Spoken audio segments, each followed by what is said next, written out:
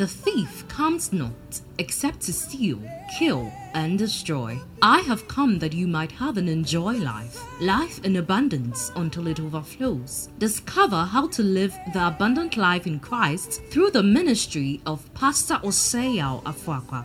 Pastor Afuakwa is the founder and general overseer of Embassy of Life Chapel, a thriving ministry headquartered in Kumasi with a network of churches in Kumasi and Accra, Ghana. God has commissioned him to train believers through the teaching of the good news of the kingdom to know God better, live life better, and impact the world better.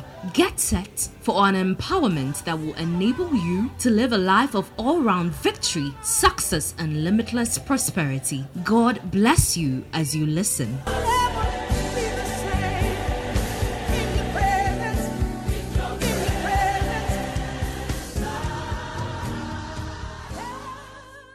Praise the Lord. Okay, come with me to the book of Ephesians. Last year, like you know, our church went through a rebirth, and as part of the rebirth, we want to really get members grounded in the word of God properly. Praise God.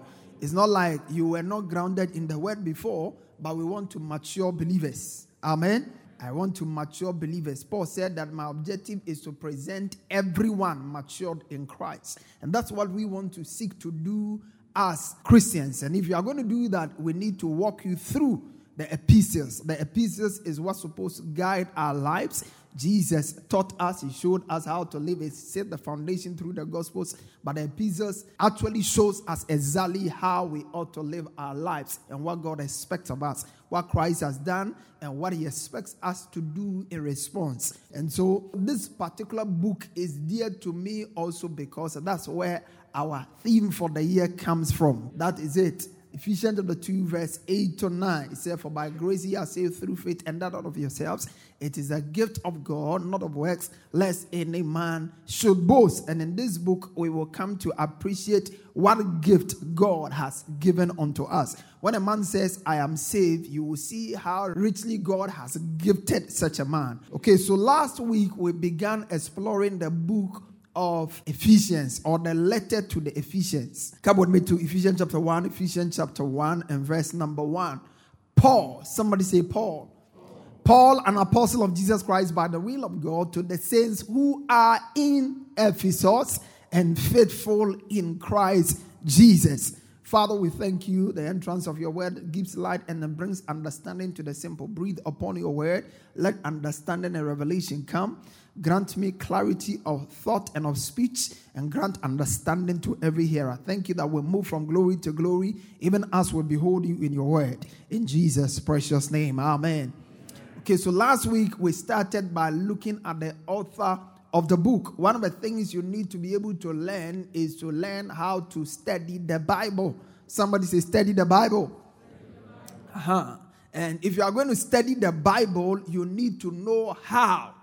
You need to know how. If you pick up a Bible, you want to know everything about what you are doing a book study. There's what we call character study. And this year we'll be doing a number of such teaching. This is book study. There's character study. There's topical study where you pick up a topic and you want to know everything the Bible says about it. You can pick marriage.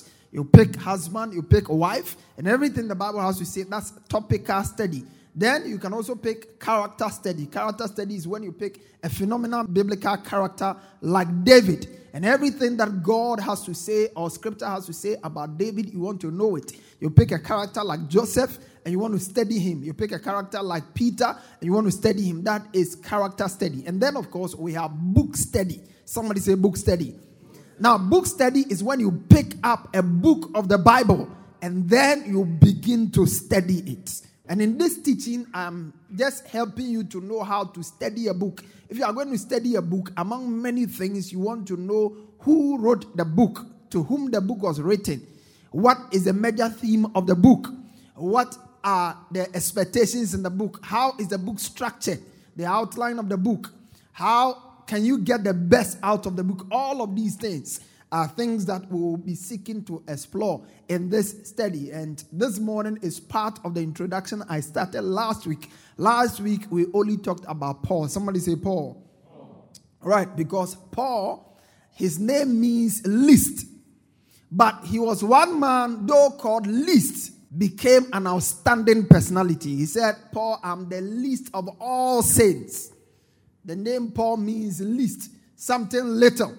And yet, as little as he was, some people think that because of his physical stature, that's how he took the name Paul. But whatever it is, this man didn't look very impressive in the natural, but he was able to do amazing things. He was able to do significant things for God.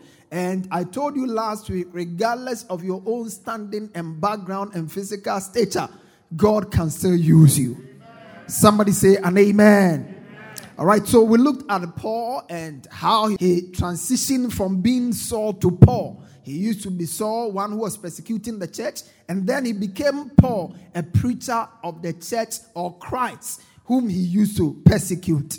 Today we want to continue again, but today our focus largely is going to be on the city of Ephesus and the church of Ephesus. But of course, we have to connect. So the book was written by Paul, like I told you last time, and is believed to have been written by him while he was serving a jail term or a prison term in prison. In the book of Acts chapter 26, verse 16, these are fundamental introductions. So you have to bear with me. It's not the shouting type. Now, when we arrived in Rome, Paul was permitted to have his own private lodging, though he was guarded by a soldier. So he was under house arrest. He couldn't move about freely. And while he was in prison, he started writing. A number of his letters were written. You know, Paul talked about his imprisonment in the book of 2 Corinthians chapter 11, verse 23, when he was talking about the things that makes him a minister. He wasn't talking about the kind of house he had, the buildings he had, the watches he wear, the shoes he wear. He was talking about, are they ministers of Christ? I speak as a fool, I am more. In labors more abundant. What qualifies you as a minister is how much labor you are able to make for the Lord. Then he says, in stripes above measure, in prisons more frequently. So Paul spent a number of times in prison. He said he was in prison more frequently. And according to the scriptural text, we see a number of times he was in prison. You remember in the city of Philippi, he and Silas were kept in prison one night and they praised their way out. And for some people, that's about all they know about Paul, that he was kept in prison one night and he came out. But according to 2 Corinthians, we are told he was in prison more frequently. What were some of the prison terms he served? He served 2 long prison terms. One of them was in first 2 years prison term was served in Caesarea. Let's look at that in Acts chapter 24, verse 22 to 27. He says, but when Felix heard these things, having more accurate knowledge of the way, he adjourned the proceedings and said, when Lysias, the commander, comes, I will make a decision on your case. So he commanded the centurion to keep Paul and to let him have liberty, and told him not to forbid any of his friends to provide for him or visit him. Still under house arrest. And after some days, when Felix came with his wife Drusilla, who was Jewish, he sent for Paul and heard him concerning the faith in Christ. And as he reasoned about righteousness, self-control, and the judgment to come, Felix was afraid and answered, go away from now. When I have a convenient time, I will call for you. Meanwhile, he also hoped that money would be given him by Paul, that he may release him. Therefore, he sent for him more often and conversed with him. That means that this the exchange of goat and fowls that we had a couple of years ago, it didn't start yesterday. You know, even in Paul's day, people were still looking for money. Judges were still collecting money, and they were freeing people.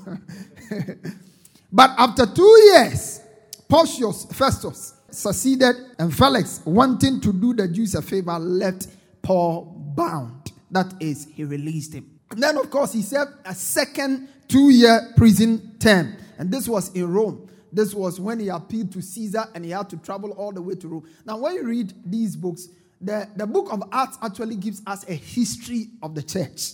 How the church was born and how the church was functioning from the very early stages.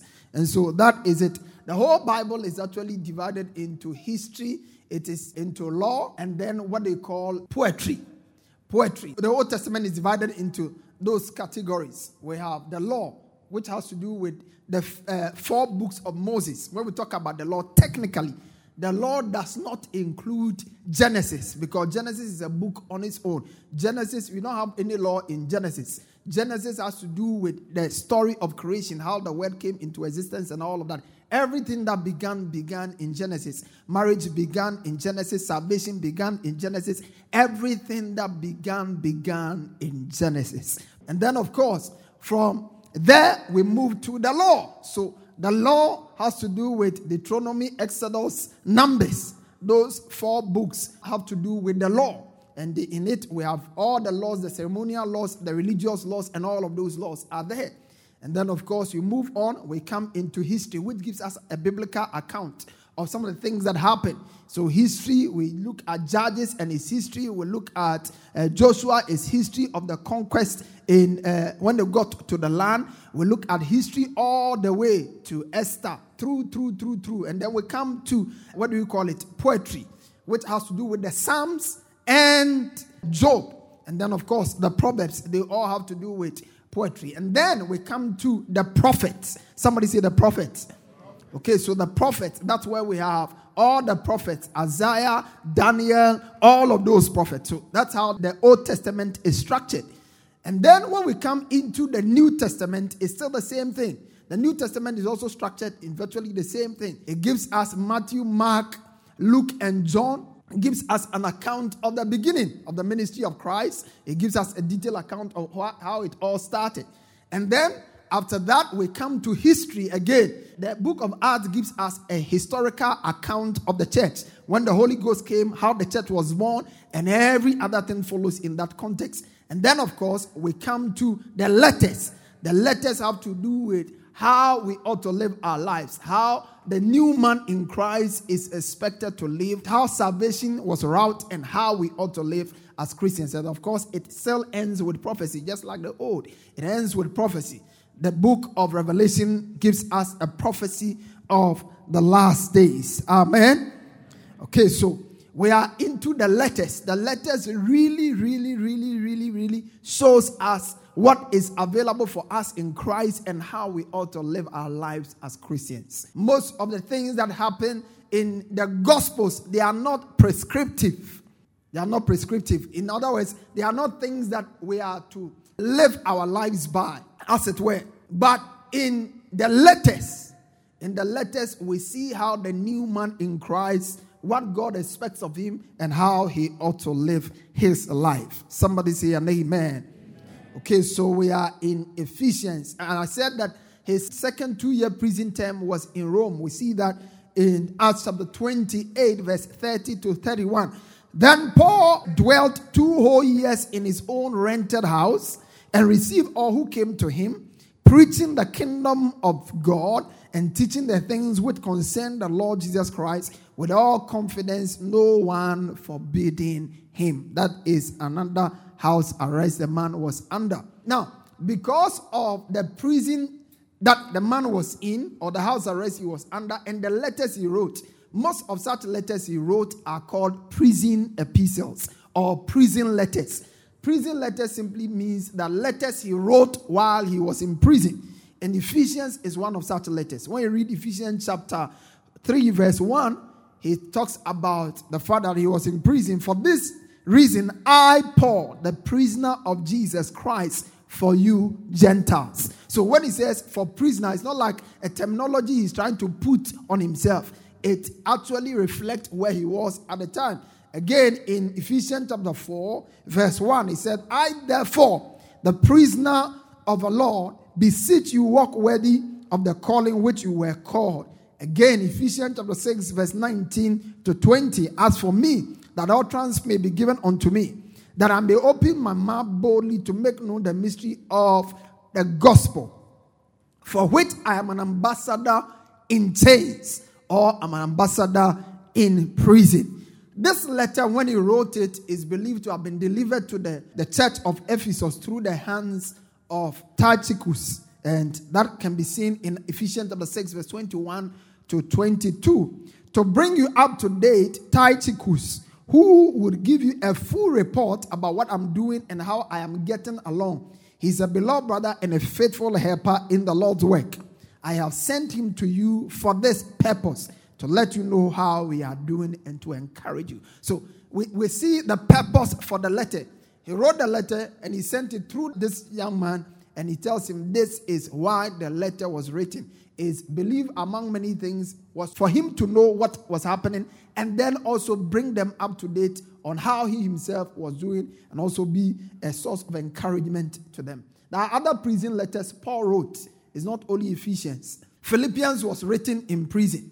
That's one of those prison letters. Look at that with me. Philippians chapter 1 verse 2. I told you there are things I will do so that next time when I'm teaching another book, I will not have to do them again. So that's why I'm taking time to walk you through all of these. He said, I want you to know, my dear brothers and sisters, that everything that has happened to me here has helped me to spread the good news. Can you imagine that? A man is in prison and he's thanking God that the prison term was not abused. He said, everything that happened to me, including my time in prison, has helped to advance the gospel. That's why in the book of Philippians, every now and again, he was rejoicing. He said, I say unto you, rejoice, and again I say rejoice. How could he rejoice? Because he had a better perspective of the things that were happening to him.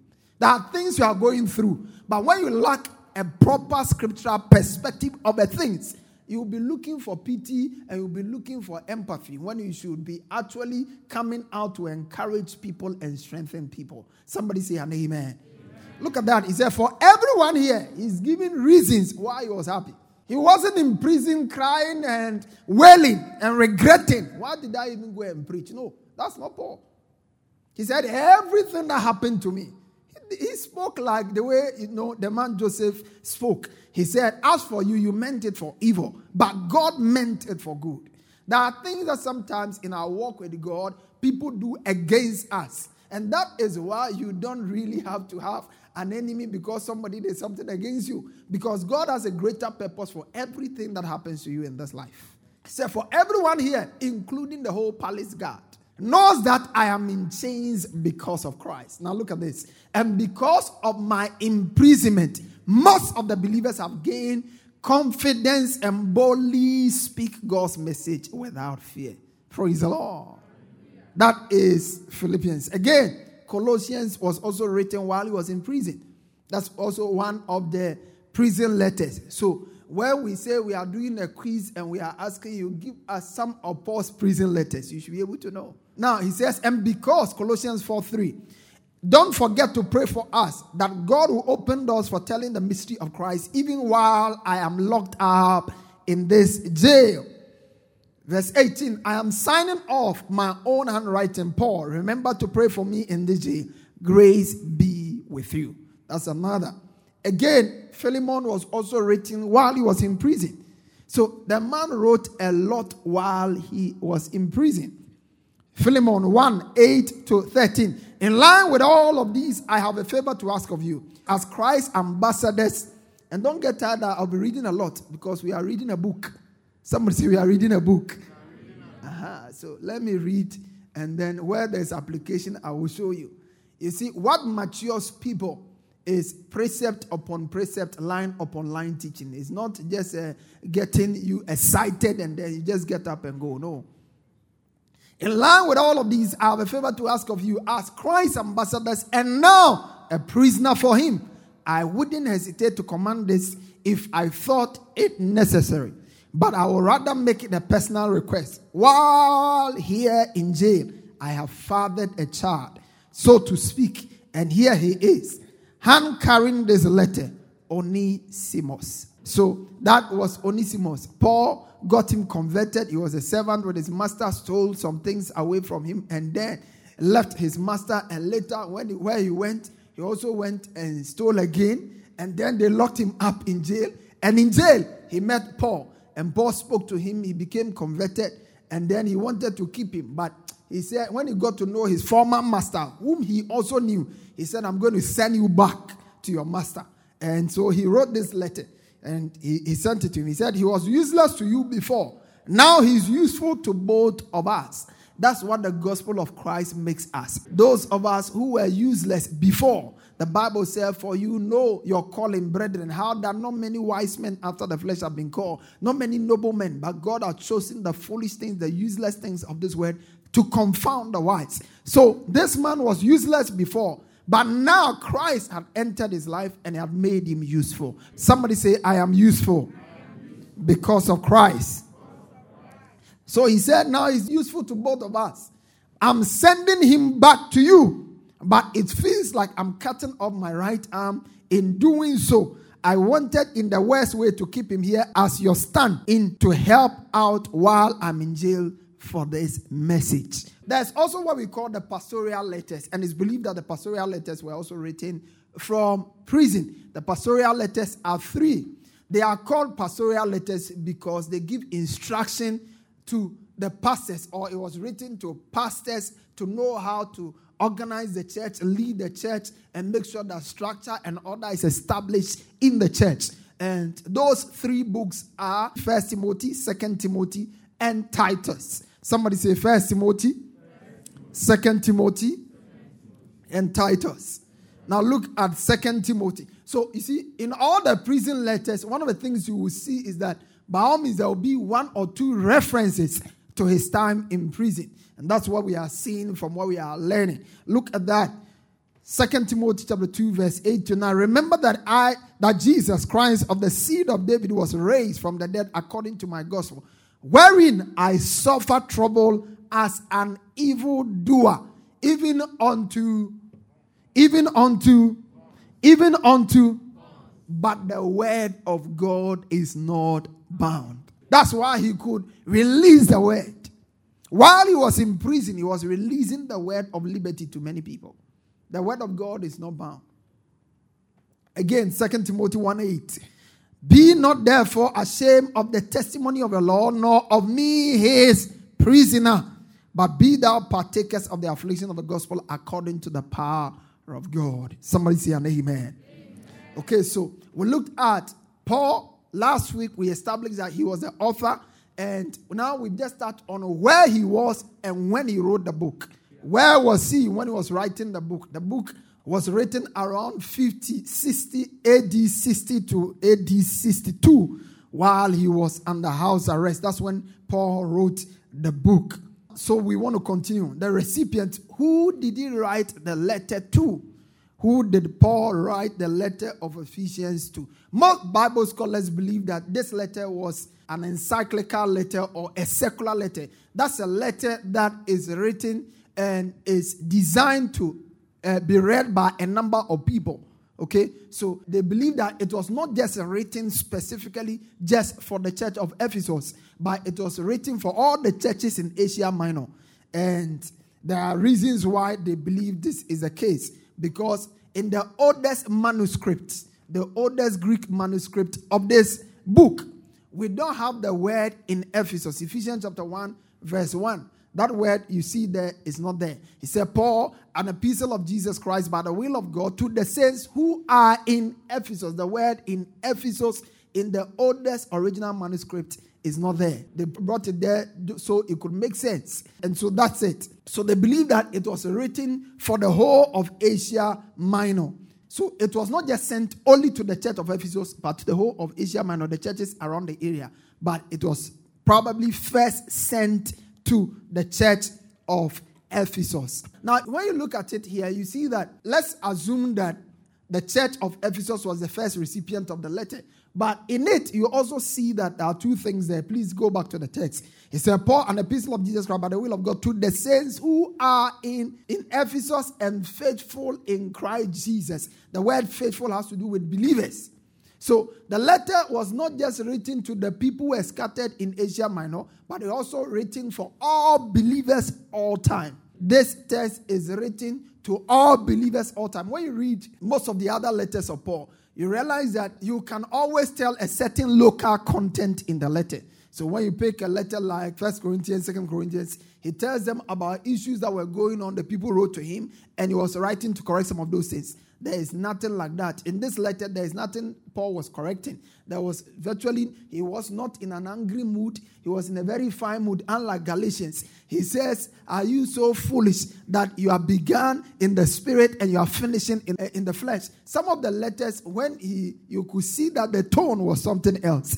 But this one, he said, after I heard of your faith in the Lord Jesus Christ and loved it, I cease not to.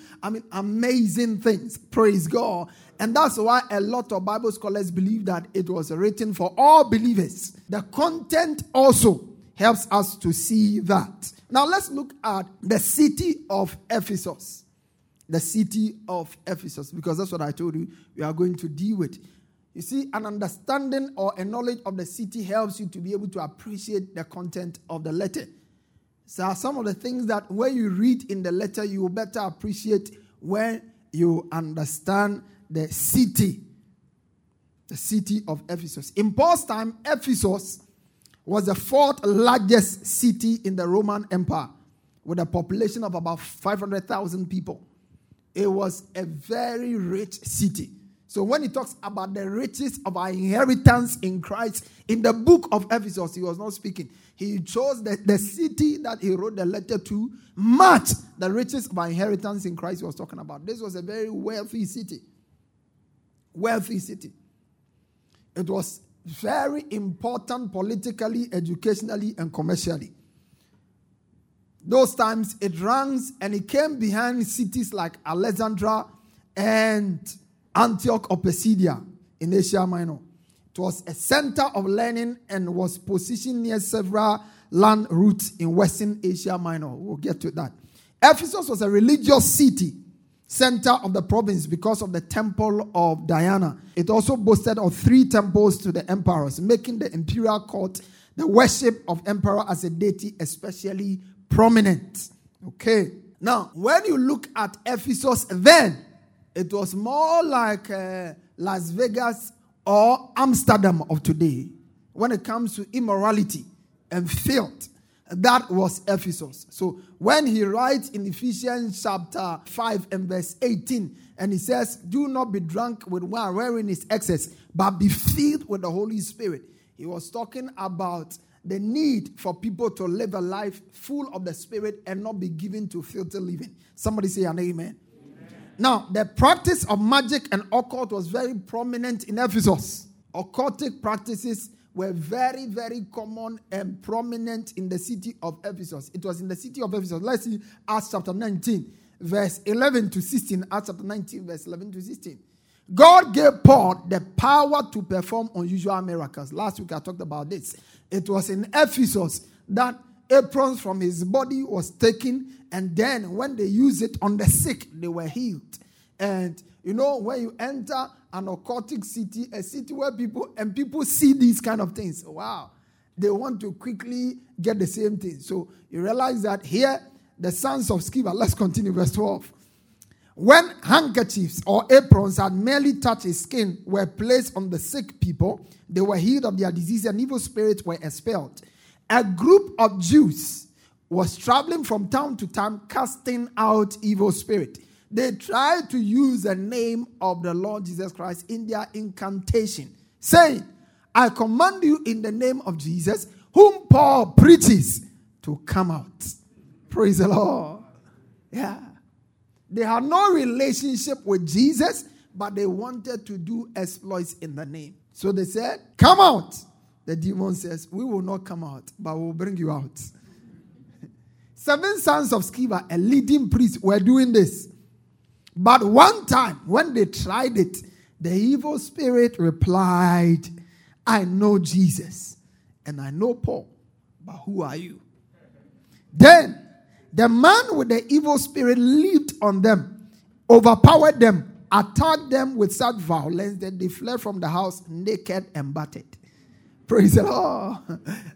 Now, that was then.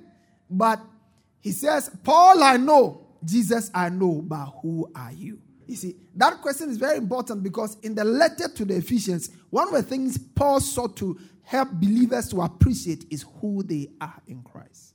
Who are you? Who are you? You are attempting to cast a demon out. Who are you? That's why your identity, getting to know who you are in Christ, is so important and is discussed extensively in this book. Who are you?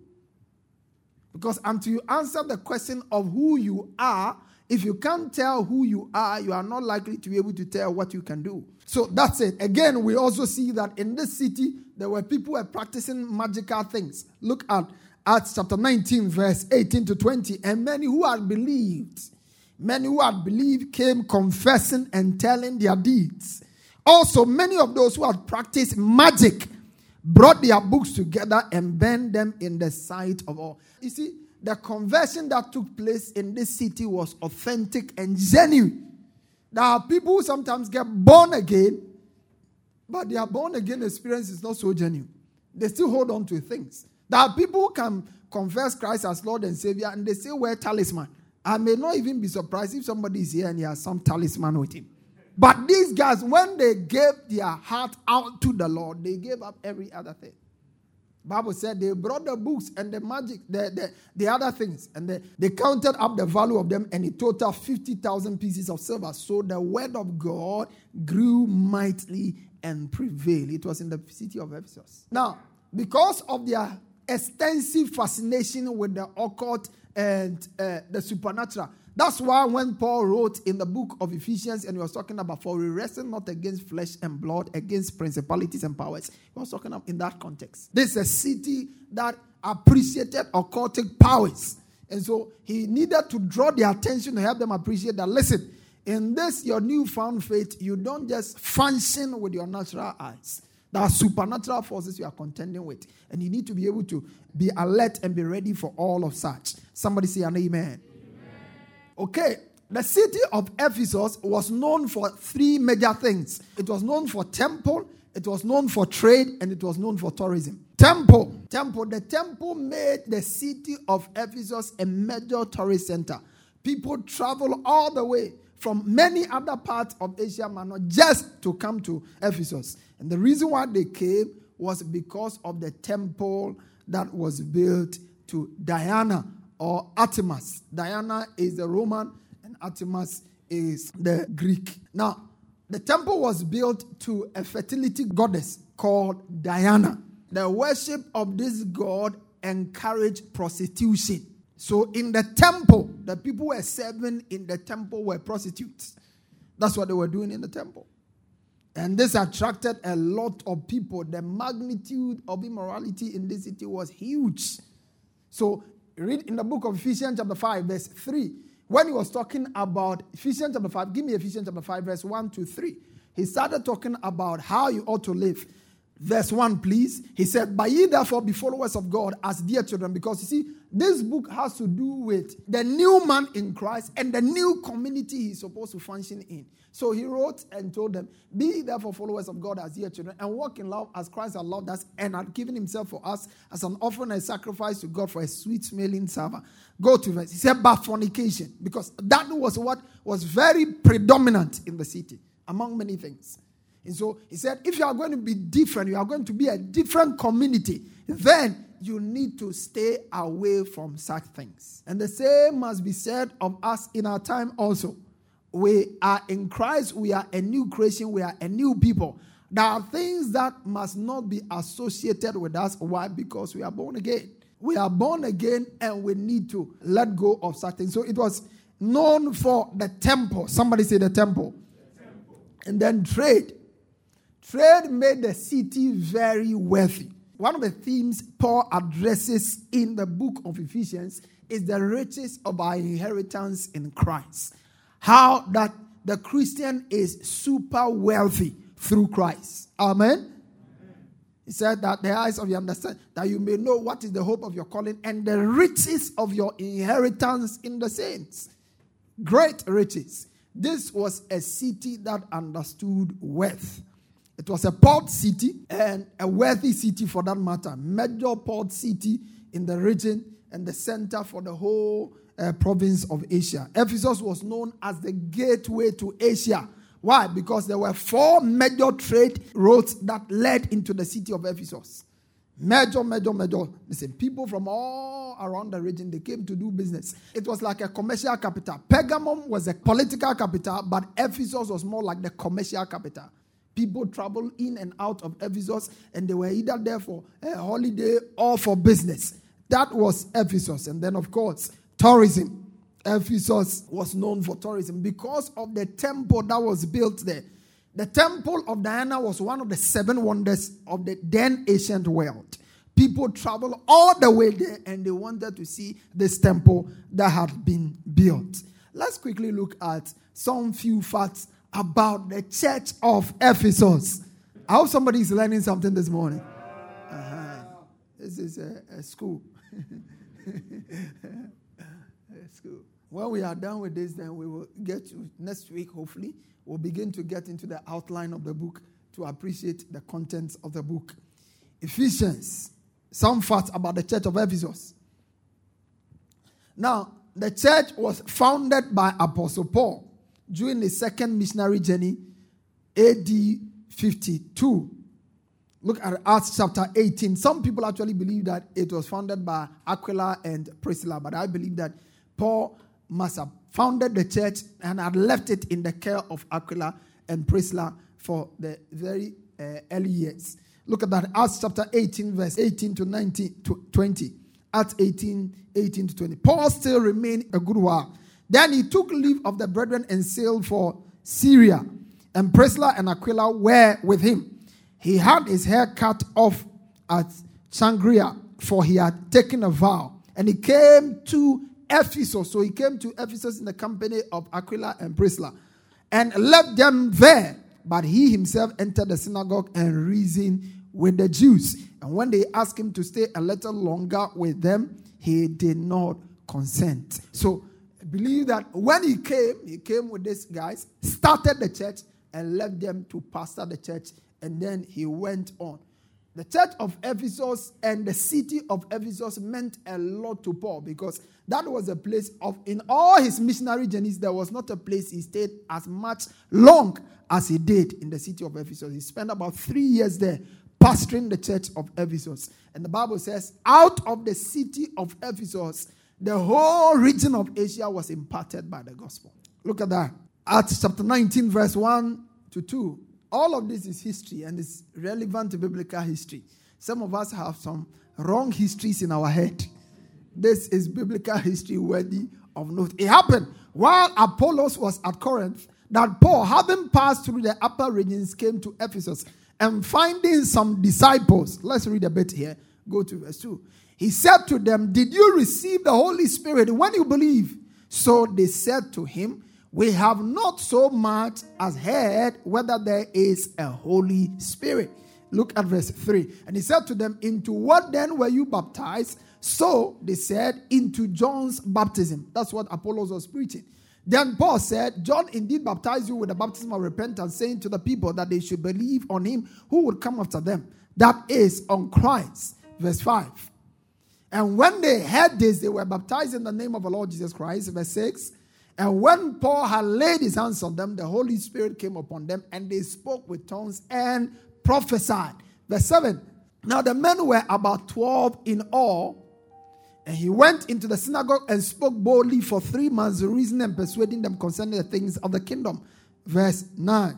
But when some were hardened and did not believe, but spoke evil of the way before the multitude, he departed from them and withdrew the disciples, reasoning daily in the school of Tyrannus. Now let's look at verse number 10. This continued for how many years?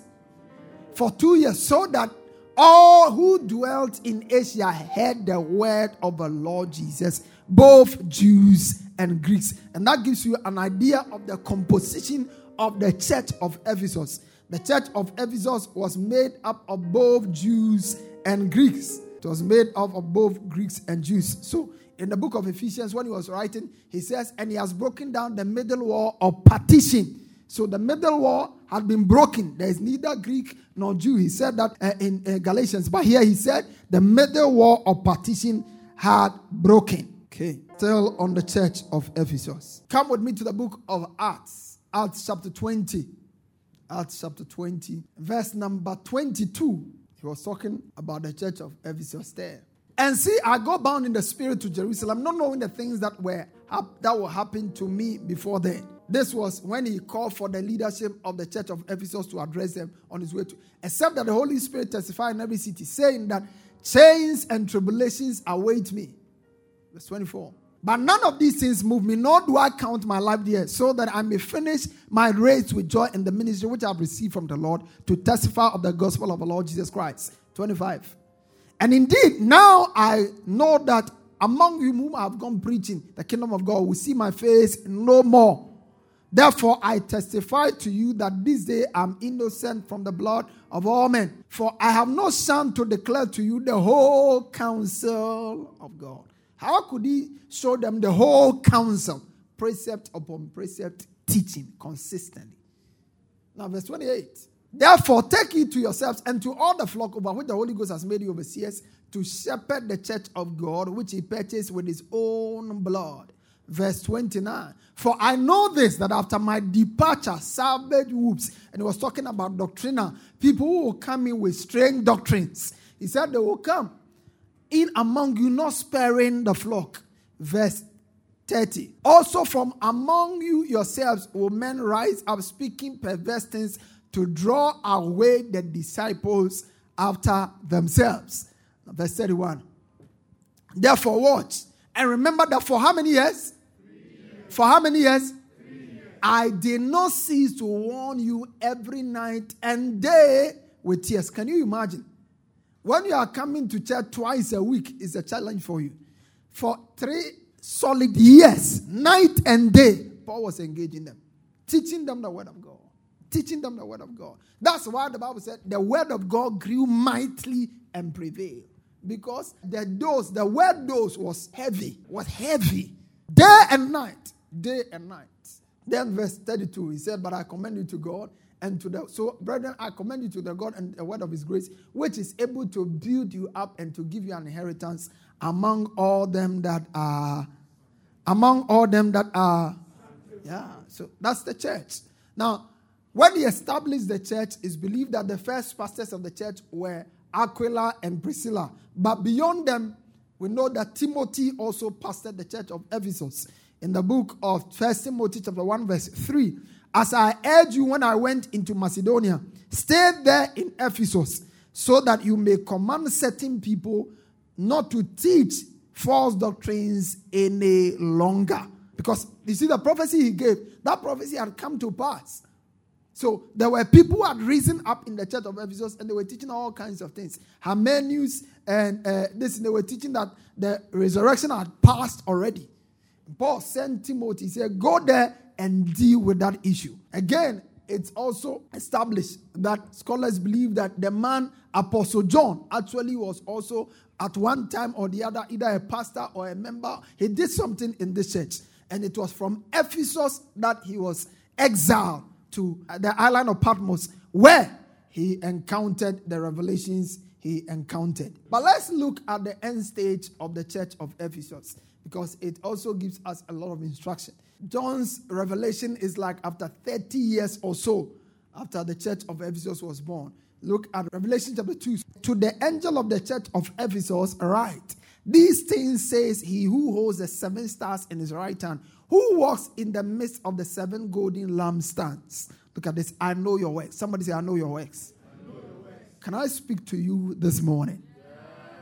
He says, I know your works. The letter to Ephesus is not a letter about works, but we are told that this church was noted for works. The Bible says, for by grace you are saved through faith, and that not of yourselves. It is the gift of God, not of works, lest any man should boast. But just about a chapter away, he talks about the fact that we are his workmanship, which have been created in Christ Jesus unto good works. What works are you engaged in? It's amazing that when Christ spoke to the church, the first thing he addressed was their works. I know your works. What works are you involved with in the house of God? Young men, you just come to church and then you go. You can't make time to serve, either in the ushers, in the choir. You are always busy, except it has to do with yourself, your family. You can't simply make time for the work of God. He said, I know your works. Now listen, works are very insignificant and useless when a person is not saved. But when you get saved, works matter a lot to God. Our works after we are saved matters a lot to God. He didn't say, I know you're singing. I know you're praying. I know your works. I know your works. When Jesus was speaking in the book of Revelation, he said, behold, I come quickly, and my reward is with me to give unto every man according as his works shall be. Salvation is not by works, but salvation truly understood becomes a motivator for good works. Praise God. When you really understand that something was done, something valuable, a heavy price was paid for you to be saved, you become committed to great works. You want to go all out. Imagine. I mean, if you look at the motivation of the early Christians, it's far different from our motivation. Our motivation today, somebody comes to church because he's believing God for a wife. Somebody is coming to church because he's believing God for a breakthrough. Somebody is coming to church because he's trusting God. And so everything we do is viewed in that light. What am I getting out of it? No. See what you have received out of Christ, then respond as such. The early Christians were not looking at what they were getting out. They were motivated by what they had received. Praise God. When they look at what they had received and the price that was paid for them to have what they had, it was so much that they were overwhelmed and super motivated to go all out to the point of wanting to die for Christ. That's why in the book of Ephesians, Paul helps us to see what has been done for us in Christ. Everything. Because you see, legalism is when we attempt to do things for God in order to win his favor. Love is when we do things for God because we have understood what he has done for us. Legalism, you are doing it to win his favor. And love is doing it because you have already won his favor. He has already loved you. That's the difference. And in the book of Ephesians, we see both. The first 3 chapters, he shows us what has been made available for us. And then the last 3 chapters, he shows us what he expects of us to do in the light of what has been made available for us. He said, I know your works. Somebody say, I know your works. I know your works. Say, I know your works. I know your labor. Your labor. Your labor. Your labor. Receive grace to labor for God. Amen. I know your works. In the book of Revelation, that's one of the texts I like so much. Revelation 13:14. He said, blessed are those who die in the Lord, that they may rest from their labors, and their works follow them. Praise God. Their works follow them. Their works of righteousness, their works of sacrifice, their works follow them. When you close your eyes and you reach the other side, what kind of works will be following you? Somebody say, I know your works. I know your works. Your labor, your patience, and that you cannot bear those who are evil. This was a no-nonsense church. This was not a church that will condone and sit on evil and sin. No. So in the book of Ephesians, he tells us, he says that we should reprove. We should have no fellowship with the unfruitful works of darkness, but rather reprove them. That's what the church was doing. It will reprove them. It will deal with it. It was not shouting and celebrating sin. That was not Ephesus. Look at that. Please go back to Revelations where I'm reading. I know your works. He said, you have tested those who say they are apostles and are not, and have found them liars. This was a discerning church. You don't just come and prophesy and Ephesians, they will be clapping for you. No. When a church is immature, any preaching is a good preaching. Yeah. Any preaching is a good preaching. Particularly when it makes you feel condemned and worthless. That's good preaching. I really felt the message. I know your works. And you have tested those who say they are apostles and are not, and have found them to be liars. Very discerning church. You know, in the book of Ephesians, when he was talking, he said that you may not be children, that you may grow up not being children, being tossed to and fro by every wind of doctrine. That's not the Ephesian church. They couldn't be. They were rooted and grounded. Look at this. Nevertheless, He said, you have persevered and have patience and have labored for my name's sake and have not become weary. Receive grace, not become weary. Laboring for God brings you to the point of wanting to be weary. He said, do not be weary in well doing, for in due season we shall reap if we faint not. These guys served, they labored, they gave, they did over and over again, and they were not weary. Praise God. That was a good side about them. That was a commendation about them. But he says, there is something you have left. Remember, therefore, from where you have fallen. Where have they fallen? Their labor was intact. Their patience was intact. Their works were intact. But where had they fallen? He said, and do the first works. And or else I will come to you quickly and remove your lampstand from its place unless you repent. Praise God. You see, this church no longer exists. All the things we have described, it's happened around modern day Turkey. That's where the church of Ephesus used to be. And this church no longer exists. The church of Jesus Christ cannot die, but a local church can die. Praise God. A local church what? There are things that if you don't deal with and you are allowed to grow, it can destroy a local church. Praise God. When you look at verse 6, he said, remember from where you are falling, but this I have. You hate the deeds. Remember, no, verse 4 is where I was looking on. Nevertheless, I have this against you. You have left your first love. Somebody say first love. Say first love. If there is one thing we must seek to guard all the time, is our love for God and the brethren. What makes a Christian, is not his tongues. It's not his singing. It's not his preaching. It's his love. Somebody say my love. My love. Say my love. My love. You see, when the love is genuine and authentic, all the other things will follow. Your works will be there. Your patience will be there.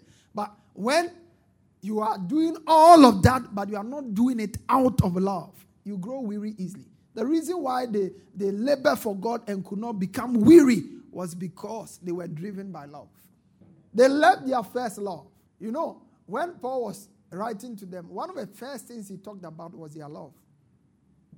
Ephesians chapter 1 verse 15. He said, therefore I also, after I heard of your faith in the Lord Jesus Christ and love to all the saints. But at the time that this revelation came to John, the church of Ephesus had become a loveless church. My question to you this morning, have you left off where you first started with the Lord? Where is your first love? When you gave without question, when you serve willingly. How do you evaluate that? And listen, the test that there is only one biblical test that you have left your first love. Your first works. Somebody say your first works. They are works. When you got born again fresh, service time you were first to be there. Now you wait when opening prayer and everything is finished. You just walk in majestically because you want people to see your new dress and shudder. First love. First works. We say we are doing an outreach. You will be there. But today you have grown, you know. Now, these things are for baby Christians, you know, evangelism. You know, those days when we used to be young, we used to reach out. Listen, you must always remain a child before the Lord. Praise God. Yeah. Grow spiritually, but in attitude and character, remain a child. Praise God. Those times when you were young, if a prayer meeting was called, you were excited. But today, you know how, no, prayer doesn't need to be long for it to be effective. You know, you just lift up your hand and God has heard me. You know, effective prayer does not necessarily. We know that. Don't give us a lecture. But Jesus knew that effective prayer doesn't have to be long. But he prayed all night in prayer. Praise God. He prayed 3 times. Again and again. 1 hour, 1 hour, 1 hour, 1 hour. 3 hours within a short period of time. So don't give us a lecture. Paul said, I pray in tongues more than ye all.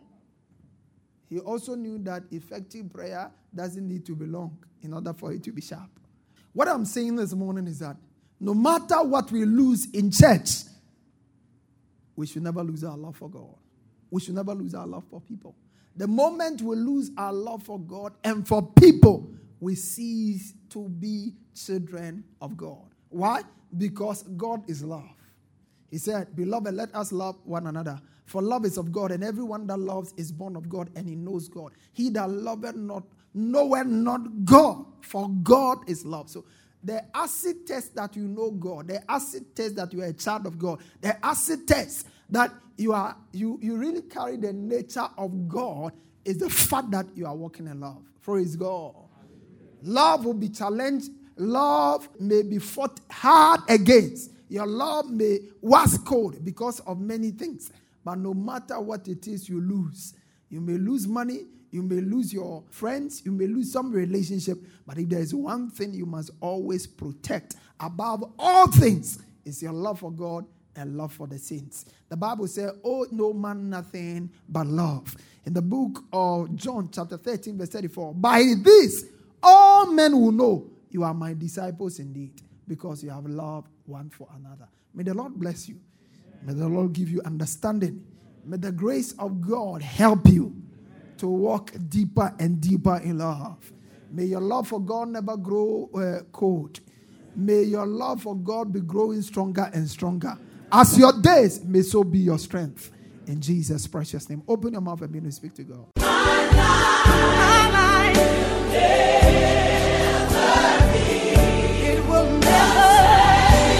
Pastor Afuakwa has just placed in your hands the key for all-round victory, success, and limitless prosperity. Share your testimonies with us on 020-422-5790 or email us at embassyoflifechapel@gmail.com. Get interactive with Pastor Afuakwa on Facebook, Instagram, and Twitter. For more information, visit our website at www.embassyoflife.org.